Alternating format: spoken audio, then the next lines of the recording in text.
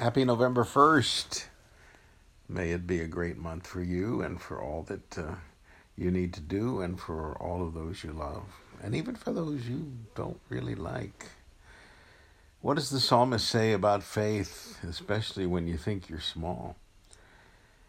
Well, the devotionalists call it the size of faith in you that matters. And this is from Psalm 119, verses 137 through 144.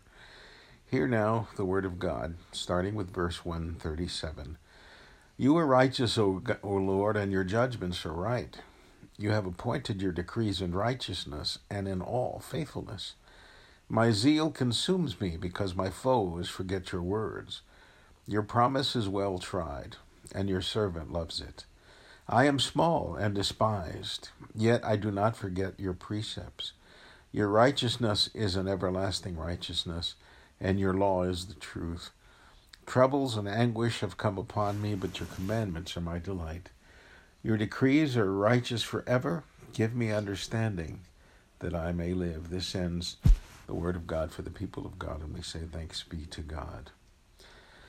Well, the lectionary has a way of bringing Scripture full circle, and in this case, the gospel lesson of Zacchaeus that we studied on Monday comes back to the psalm here on Friday, where the psalmist writes in verse 141, I am small and despised, yet I do not forget your precepts. And I want to correct that. That was Tuesday that we studied the gospel lesson. That verse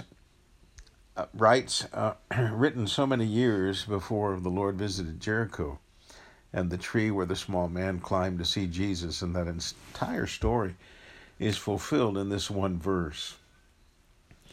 In my confirmation Bible that I received in 1961, I remember underlining Ecclesiastes chapter 12, verse 1, which reads, Remember now thy Creator in the days of thy youth, while the evil days come not, nor the years draw nigh, when thou shalt say, I have no pleasure in them.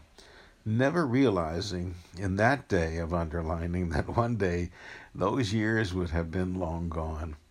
I know that youth and smallness are not always related, but it does speak to the feelings one can have either as a youth or as a small child. We may think, like the psalmist, that we are small and despised, but the precepts of God speak another word, and the word is that we matter to God. Think about that. You and I matter to God. Think about the story of David and Goliath, Zacchaeus and Jesus, the unnamed girl and Naaman the general who suffered from leprosy. All tell the story of the huge faith in their small bodies. When given a chance, they were able to show just how strong and big the faith was and what they were capable of. Better yet, what God was capable of in us. And so it is with you and me.